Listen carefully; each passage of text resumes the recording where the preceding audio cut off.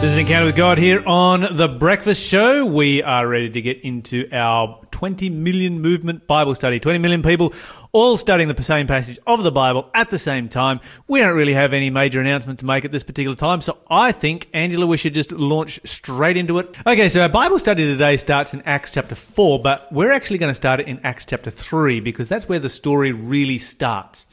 So, Angela, I'm wondering whether you can go to Acts chapter 3 and just sort of start reading for us in verse 1. We'll read a few verses there. So, Acts chapter 3 and verse 1. Now Peter and John went up together to the temple at the hour of prayer, the 9th hour, and a certain man, lame from his mother's womb, was carried, whom they laid daily at the gate of the temple, which is called Beautiful, to ask alms from those who entered the temple, who, seeing Peter and John about to go into the temple, asked for alms. And fixing his eyes on him with John, Peter said, "Look at us." So he gave them his attention, expecting to receive something from them. Then Peter said, "Silver and gold I do not have, but what I do have I give you. In the name of Jesus Christ of Nazareth, rise up and walk." And he took him by the right hand and lifted him up, and immediately his feet and ankle bones received strength. So he, leaping up, stood and walked into the temple with them, walking, leaping, and praising God. Okay. Let's stop there. What do you reckon? Mm-hmm. It's a good enough place to stop? Yeah. Okay. Let's work our way back through the story. The Bible talks about this particular lame person who is asking for alms. Now, that's Old English. That does not mean things with hands on the ends of them. That simply means, alms in Old English simply means charitable donations. So basically, he's a homeless person. He's a beggar. This is not an uncommon sight to see this kind of thing if you're in a developing country somewhere in the world. And that's how he lives. He lives on the charity of people who are going past. He is lame. He is not able to hold a job or to get gainful employment in any way. And this is really his only option. And he is a well-known person who typically sits outside of the temple gate. And, of course, Peter and John come past, and he's asking them for donations, as we often see homeless people doing today. This is not an incredibly, I guess, uncommon sight in, our larger cities. Nope. Okay, so Angela, Peter and John, they're Christians. They're going to throw some money in his hat. But they don't have any. They don't have any money. Which is why they say, look at us. Because look at what we're wearing. Do we look like we would have something financial to give you? Okay, now that's an interesting point right there. Why did they look kind of poor? Well, because they had chosen to give up all to follow a man named Jesus.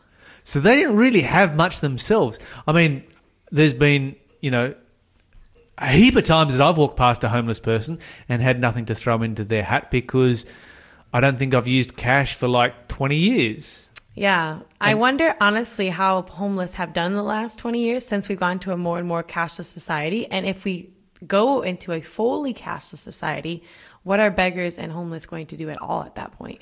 Maybe we need to donate them card readers. Yeah, each one's going to have those little scanners. Oh, dear. Tap and go. Tap and go right there. Yeah, I don't know. It's going to be a new challenge that people who are, financially at rock bottom are going to face in the future.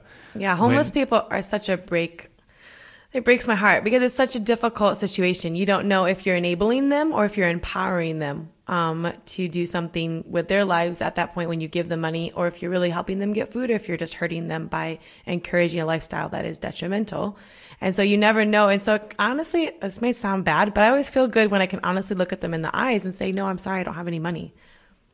But because I literally don't carry cash anymore. Because you don't carry cash and you don't have to wrestle with that, the ethics of should I or should I not give them money? Exactly. I've known a number of homeless people. I've got a good friend who's a homeless person right now, and yeah, I probably could comment on homelessness in Australia. I think it's a very different scenario as what you often find in developing countries.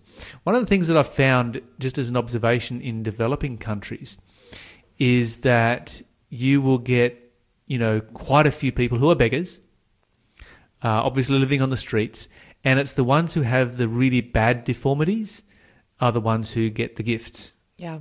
And the ones who don't have that, then they're not getting gifts. And of course, then, that creates a whole vicious cycle where you have parents who maim their children, like permanently maim their children, break their legs, break their arms, whatever it might be, so that they can actually gain a living, because they won't get a living unless, they have that particular deformity. Yes. And so it's a really, really vexed question. What are you contributing to the problem by giving money? Or are you, because all of us as Christians, we want to help people who are in need. Oh, desperately. But what's the best way of doing that? What's the most effective way of doing that? Now, of course, the disciples here, they don't have any money. They're not carrying any cash, not because it's a cashless society, but because, well, it's kind of a cashless society. It was very much a barter system back then. Cash wasn't something that was used a lot. They certainly didn't have any silver or gold, but they had something much better. And what was that? Well, they had faith, a huge amount of faith. A massive amount of faith, where they've seen this homeless person who is crippled and lame, and they just say, hey, stand up and walk. In the name of Jesus Christ, stand up and walk. They had been with Jesus for 3.5 years, and I don't know how long has gone past at this point from when Jesus has gone up to heaven to now, but they're walking around with so much confidence. It's like they still believe during the story, you can definitely tell that they still believe that the power of Jesus is with them wholeheartedly. And they are just boldly saying, stand up and walk. It's interesting that it takes place just a few weeks after the crucifixion. Okay, that's what I didn't know. Okay, yeah, this is not long after the crucifixion. This is very soon after the ascension. Okay. And so when you put it into that context, it speaks to the authenticity of the resurrection and the ascension of Jesus Christ.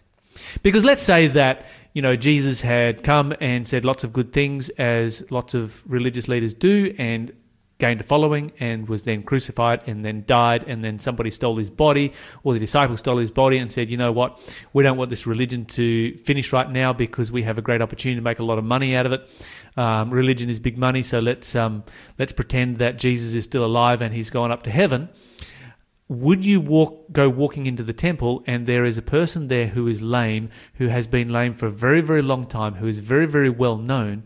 Would you have the confidence to stand up and walk? Peter and John did, most assuredly. They did. But if you had made up the religion and covered over the fact that, we just kind of stole the body rather than Jesus being resurrected, would you have the confidence to call someone, to stand up and walk? Definitely not. Definitely not. And it is that level of confidence, and also the confidence that we're going to find in the next chapter, which is the chapter we're really going to be focusing on, that speaks to the reality of the experience that they had.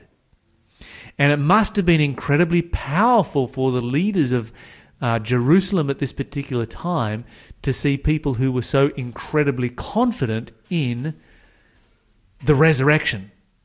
Yes. Because this was not something that they had seen or something that they had heard. Okay, so let's go over to chapter 4 now. And all of these events are taking place in the context of the healing of this particular individual in chapter 3. Would you like to start for us in chapter 4 and verse 1, please? Now as they spoke to the people, the priests, the captain of the temple, and the Sadducees came upon them, being greatly disturbed that they taught the people and preached in Jesus the resurrection from the dead. And they laid hands on them and put them in custody until the next day, for it was already evening. Okay, let's stop there. And what we've got very simply taking place here is that they are boldly preaching about the most unlikely event you can ever imagine, and that is the resurrection and the ascension of Jesus Christ, that he's gone back to heaven to intercede right there. You're listening to the Breakfast Show podcast on Faith FM. Positively different. Okay, so they're boldly here preaching about this. They've been told to not do it on a number of occasions. This particular man has been healed. You can imagine what that does for their faith. Oh, huge. Yeah. They're on cloud 9. They're like, bring it. Let's do it. I have something to say. I know that Jesus is real. I know. Yes. They've experienced it. They've seen it. And if you're the Pharisees, how do you go about denying that? Well, unfortunately, if you read the Gospels, you can see that they've been constantly denying it. So this isn't this is not new to the way that they had hardened their hearts so hard that it didn't really matter. If Lazarus was raised from the dead and that story wasn't good enough, it doesn't matter what kind of healings they're seeing. They have completely different glasses on that just refuse for them to even see that possibly this could be truth. Bit of a commentary on human nature, wouldn't you say?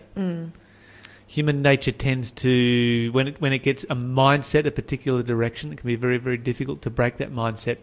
And it takes a lot of humility to do so. Yeah. So we all need to be praying for humility. All right, where are we up to? We got, I think we read verse 4. Okay. However, many of those who heard the word believed, and the number of the men came to be about 5,000. All right. The last big mass baptism that took place was in chapter 2. Do you remember how many were baptized on that day? 3,000. And how many are being baptized on this day? 5,000. No. 8,000. No, I'm wrong. It says the number of men was 5,000. So in chapter 2, they counted everyone. Yes, it's true. Here the numbers were too big. They couldn't count everyone, so they just counted the men. So how many would that be, do you reckon? 10 to 12,000, maybe even 15. I mean, there's probably a wife for every man. So, and even for every single man, there'd probably be a single woman. Mm-hmm. And then a lot of them would have families. Yep. And as a result of that, there would be a lot of children. Yeah, I'd say easily 15,000. That's a pretty impressive baptism by any standard. That's incredible. That church just grew overnight. I've been a part of some really big baptisms, but nothing like that. Yeah. I think something else to put into context is the fact that this is probably, honestly, the fruit of Jesus' work. Because many seeds were planted in these people in the 3.5 years that Jesus had been walking on the earth. And I think that Peter and John got to reap the harvest of seeds because these people aren't like completely unaware of who Jesus was. It's not like it's 10 years ago, 15 years ago. This is something that they have seen and watched in the last 3.5 years. This man claimed to be the Son of God and all these miraculous events happening, and then his crucifixion, and then the story of his ascension.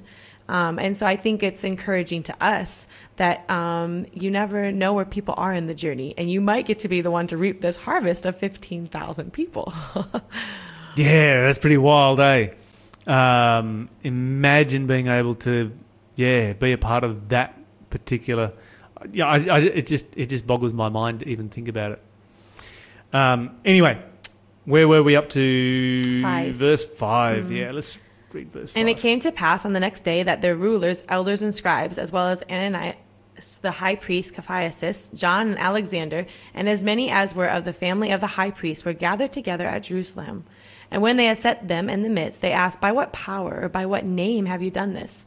Then Peter, filled with the Holy Spirit, said to them, "Rulers of the people and elders of Israel, if we this day are judged for a good deed done to a helpless man, by what means he has been made well, let it be known to you all and to all the people of Israel that by the name of Jesus Christ of Nazareth, whom you crucified, whom God raised from the dead, by him this man stands here before you whole." Okay, let's stop there for a moment and let's think about this. So we've got this man who is crippled and lame. He has been healed, and they want to know, how did you do this?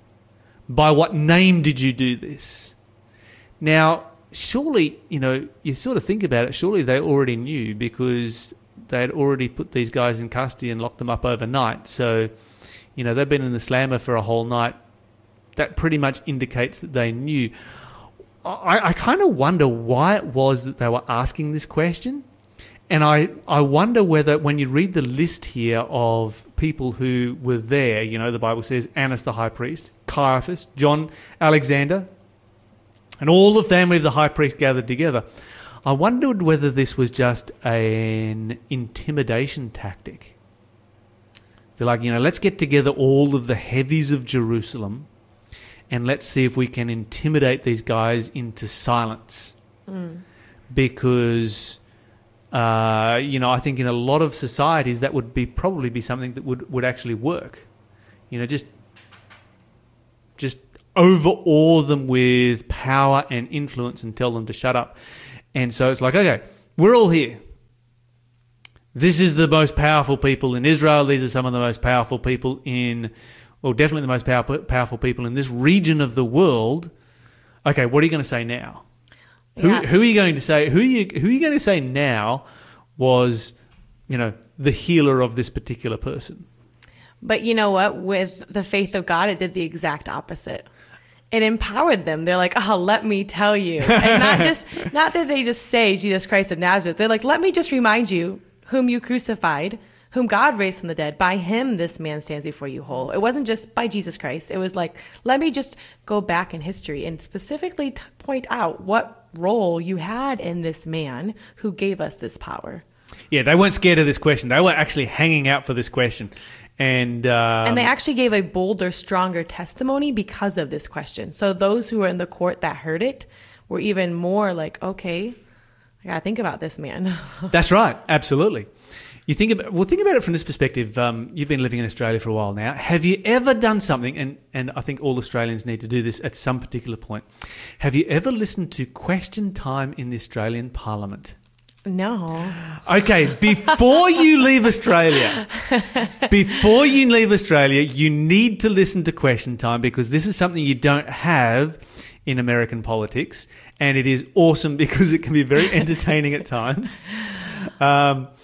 And you are Australian, so this is part of your heritage. You need to be there for some of this. You need to experience this. You need to listen to Question Time, and sometimes you will see this happen in Question Time. And basically, what it is an opportunity for the two sides of Parliament to throw questions at each other and try and embarrass the other side.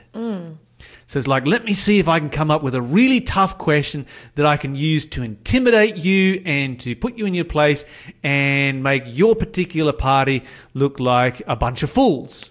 They're trying to set you up for a fall. Oh, absolutely. Absolutely. And every now and then you will have somebody who asks a question. And you'll get this exact, often someone asks a question, from the other side of Parliament, and they ask it to, I address the member for such and such, and that member stands up, and you can hear them squirming their way through the answer and spinning like a top, trying to, bring something positive out of a very, very negative situation. Every now and then, the opposite side of Parliament will actually fall into a trap, and they'll ask a question that the other side, the person they have asked that question of, is actually super prepared for, has some great information on, and is like, thank you so much for asking.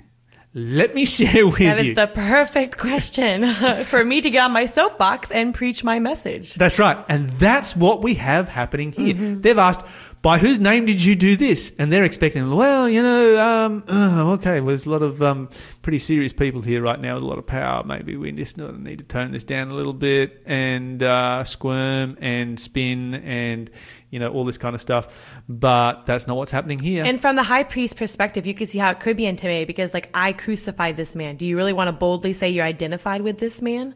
But it does the exact opposite. It's like, yes, please, let me identify with this man. Absolutely. We've got somebody texting through, listener texting through to point out that the average family size in Judea in that particular era was between 6 and 8 children. So there could have been more than 15,000 people baptised that day. There could have been 20. You're listening to the Breakfast Show podcast on Faith FM. Positively different. Okay, Angela, where were we up to in our Bible study? What verse did we get up to? Verse 11. Okay, let's read down through to verse 15. This is the stone which was rejected by you builders, which has become the chief cornerstone. Nor is there salvation in any other, for there is no other name under heaven given among men by which we must be saved. Now when they saw the boldness of Peter and John and perceived that they were uneducated and untrained men, they marveled, and they realized that they had been with Jesus. And seeing the man who had been healed standing with them, they could say nothing against it. But when they had commanded them to go aside out of the council, they conferred among themselves. Okay, so interesting situation that arrives right here. They've really worked themselves into a trap, haven't they? Yes, they have. Because they've brought the lame man in. They've got the disciples there. They ask the disciples, how did you heal this guy? Which has just given them a platform to preach about Jesus in the Sanhedrin. We do know that after this event that there were a number of members of the Sanhedrin who were converted and publicly confessed their allegiance to Jesus Christ and became, incredibly important members of the early Christian church, particularly from a funding perspective. They were, very wealthy. This was the elite of Jerusalem. And we've got to remember that Jerusalem had the second biggest economy in the world in those days. Rome was the biggest. Jerusalem was the second largest economy in the world. So when you're talking to these guys right here, they are incredibly powerful, wealthy people. And the largest part of the economy in Jerusalem was centered on the temple. Yep. Which was why the position of high priest was one that was so coveted. That they would kill people, they would backstab people, all kinds of things would take place to be able to secure that particular position because of the wealth and the power and the influence that came with it. And so you've got this group of men, incredibly powerful, incredibly wealthy, and you have just given the disciples the opportunity to speak about Jesus. And what are you going to say about it? You've got a lame man standing here that everybody in that room knows because he's been outside the temple as a lame man for a considerable amount of time. Yeah, since his birth. Yeah. Why didn't Jesus heal him, by the way? That's a great question. We know that Jesus wanted to heal everyone, but often he couldn't because sometimes that might have cost him his life. And so he was very much connected to the Father on who to heal and who not to heal. Why the specific story? Who knows? I think that Jesus, and this is just my opinion, and if you've got a different opinion, then feel free to give us a call or send us a text message, and you can share your. But this is my opinion. My opinion is that Jesus avoided this guy because this guy was so well known, he wanted to leave him for Peter and John to heal because of the massive impact that it was going to have. So he's left one of the most well-known crippled beggars unhealed.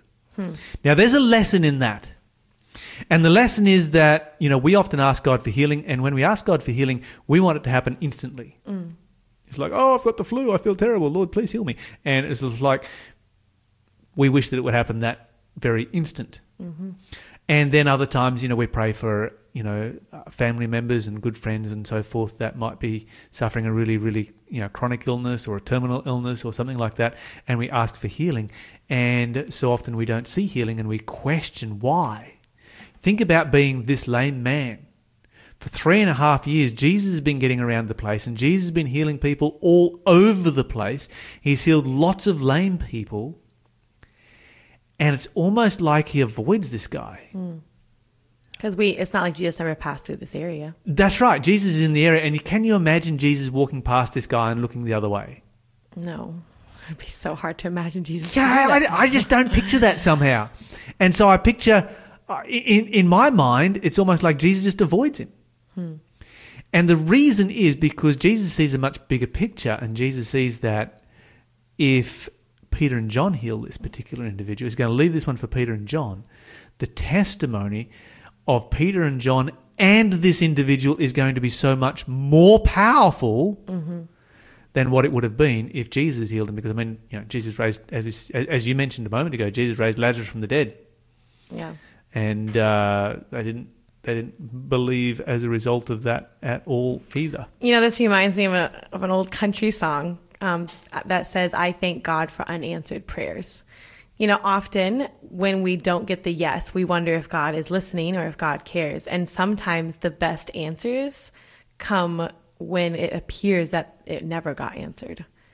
And I think that here, this man could have been devastated. He'd been like, why? I hear about this Jesus. Why didn't I get a turn? And then he gets healed by Peter and John. And then he gets to stand before the most powerful leaders, like you were saying, in Jerusalem and testify of this Jesus Christ and be a testimony that was very loud and very bold for thousands of people. And so I think that's an encouragement to us that those prayers that seem so unanswered are actually being answered in a way that's going to be beyond our dreams if we choose faith over fear, which I think is exactly what Peter and John are doing. is choosing faith over fear. This is where Satan could have won. And they could be like, yeah, I'm intimidated. These people are the exact ones that crucified my master. Are they going to do that to me? And they're like, no, it doesn't matter. I believe in him, whether I live or die. And they chose faith over fear. Powerful statement right there. Very, very powerful statement in relationship to their testimony. And also, I guess the other thought that was coming to my mind while you were talking about that was, this was somebody who desperately wanted to be healed. And we see that in his reaction. Ugh. He's not the kind of person who's like, oh, bummer, I've been healed now. I've lost my source of income. Nobody's going to help me because, no, he desperately wanted to be healed because the Bible describes him. I love the way the King James describes it. Leaping and jumping and shouting for joy. Yes. All the way through the temple. I don't know if anyone else had that kind of testimony. I can't think of anyone else who got healed by Jesus that was jumping and leaping and praising God. And this is in a public place. Mm-hmm. This is in the courtyard of the temple. There is people everywhere. He is well recognized. Everybody knows exactly who, because he's been there his whole life, crippled at the gate, and leaping and jumping and shouting for joy. That's going to catch a lot of attention. It is no wonder that as a result of his testimony, that you've got 15,000 people who are, or maybe more, who knows, anywhere between, I'm going to say a minimum of 10, 10 plus. Yes, possibly 20,000. Possibly 20 or more. Who knows how many people were baptized that day and I as think a that's result such of his testimony. Encouragement to us that joy is coming. Especially in this world that we're living in, chaos is so strong and fear is so strong and prevalent. It's scary, the economy, it's scary, the sickness. But if we believe in something greater, joy is on our way.